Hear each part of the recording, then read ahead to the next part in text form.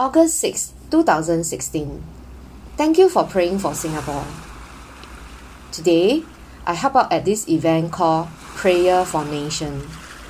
Even though the event organizer hoped to have 300 local attendees, only 60 people turned up. It was an amazing night nevertheless. The locals who came would gather around each of the crew and pray for each of their countries. I was moved to tears and so overwhelmed with thankfulness as they prayed for my country, Singapore, even though I did not understand what they had prayed for us, as they spoke in French. These people did not even know where Singapore was, what it was like.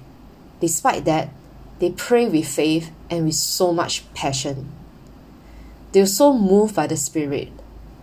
I knew it because I was so touched deeply inside of my heart, and no words could sufficiently explain this wonderful experience I just witnessed.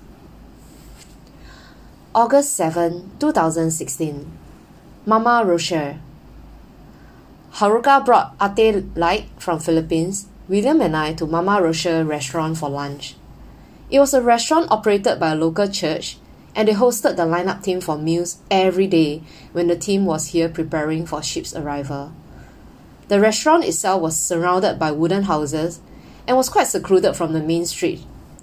We lost our way initially and glad the driver figured it out after seeking direction from some locals. Haruka wanted us to meet Mama Rochelle and also to try her food, as she had been kind to her team and her. We sat along a long table with chicken pecking around us and boys playing balls not far from us.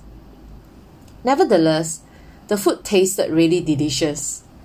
There was nothing grand, just simple local dishes cooked with love by Mama Rochelle.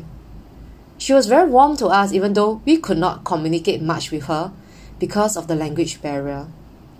We could also tell Haruka was very grateful to Mama Rochelle and the church hospitality during their time here. As a friend, I was always encouraged to see how my good friend Haruka care and show appreciation to people. William and I were proud to be called her friends. August 9, 2016. Happy birthday, Singapore! Today I spoke to two of my mentees and they broke down as they spoke about their struggles. I was at a loss and I hugged and cried with them too. When we do not know what to say to someone who is in pain, tears and presence are enough. In the evening, the Singaporeans gathered together to celebrate our National Day.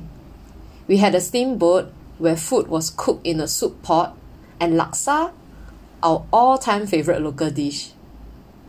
I felt a bit of home every time we had laksa, which is a spicy curry noodle dish from Singapore. After the dinner, I rushed off to do a video interview for the communication team. I will be appearing in the Gabon port video. William said his wife was getting famous.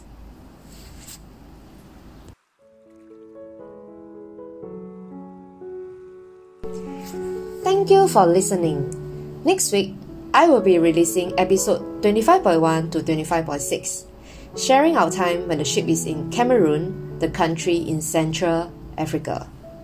I'll be sharing a thrilling and adventurous encounter with a local, with Haruka again, getting to know Jane, a very special local volunteer for the ship, receiving the news of a friend's sister passing, and receiving a vision team who greatly challenged my faith.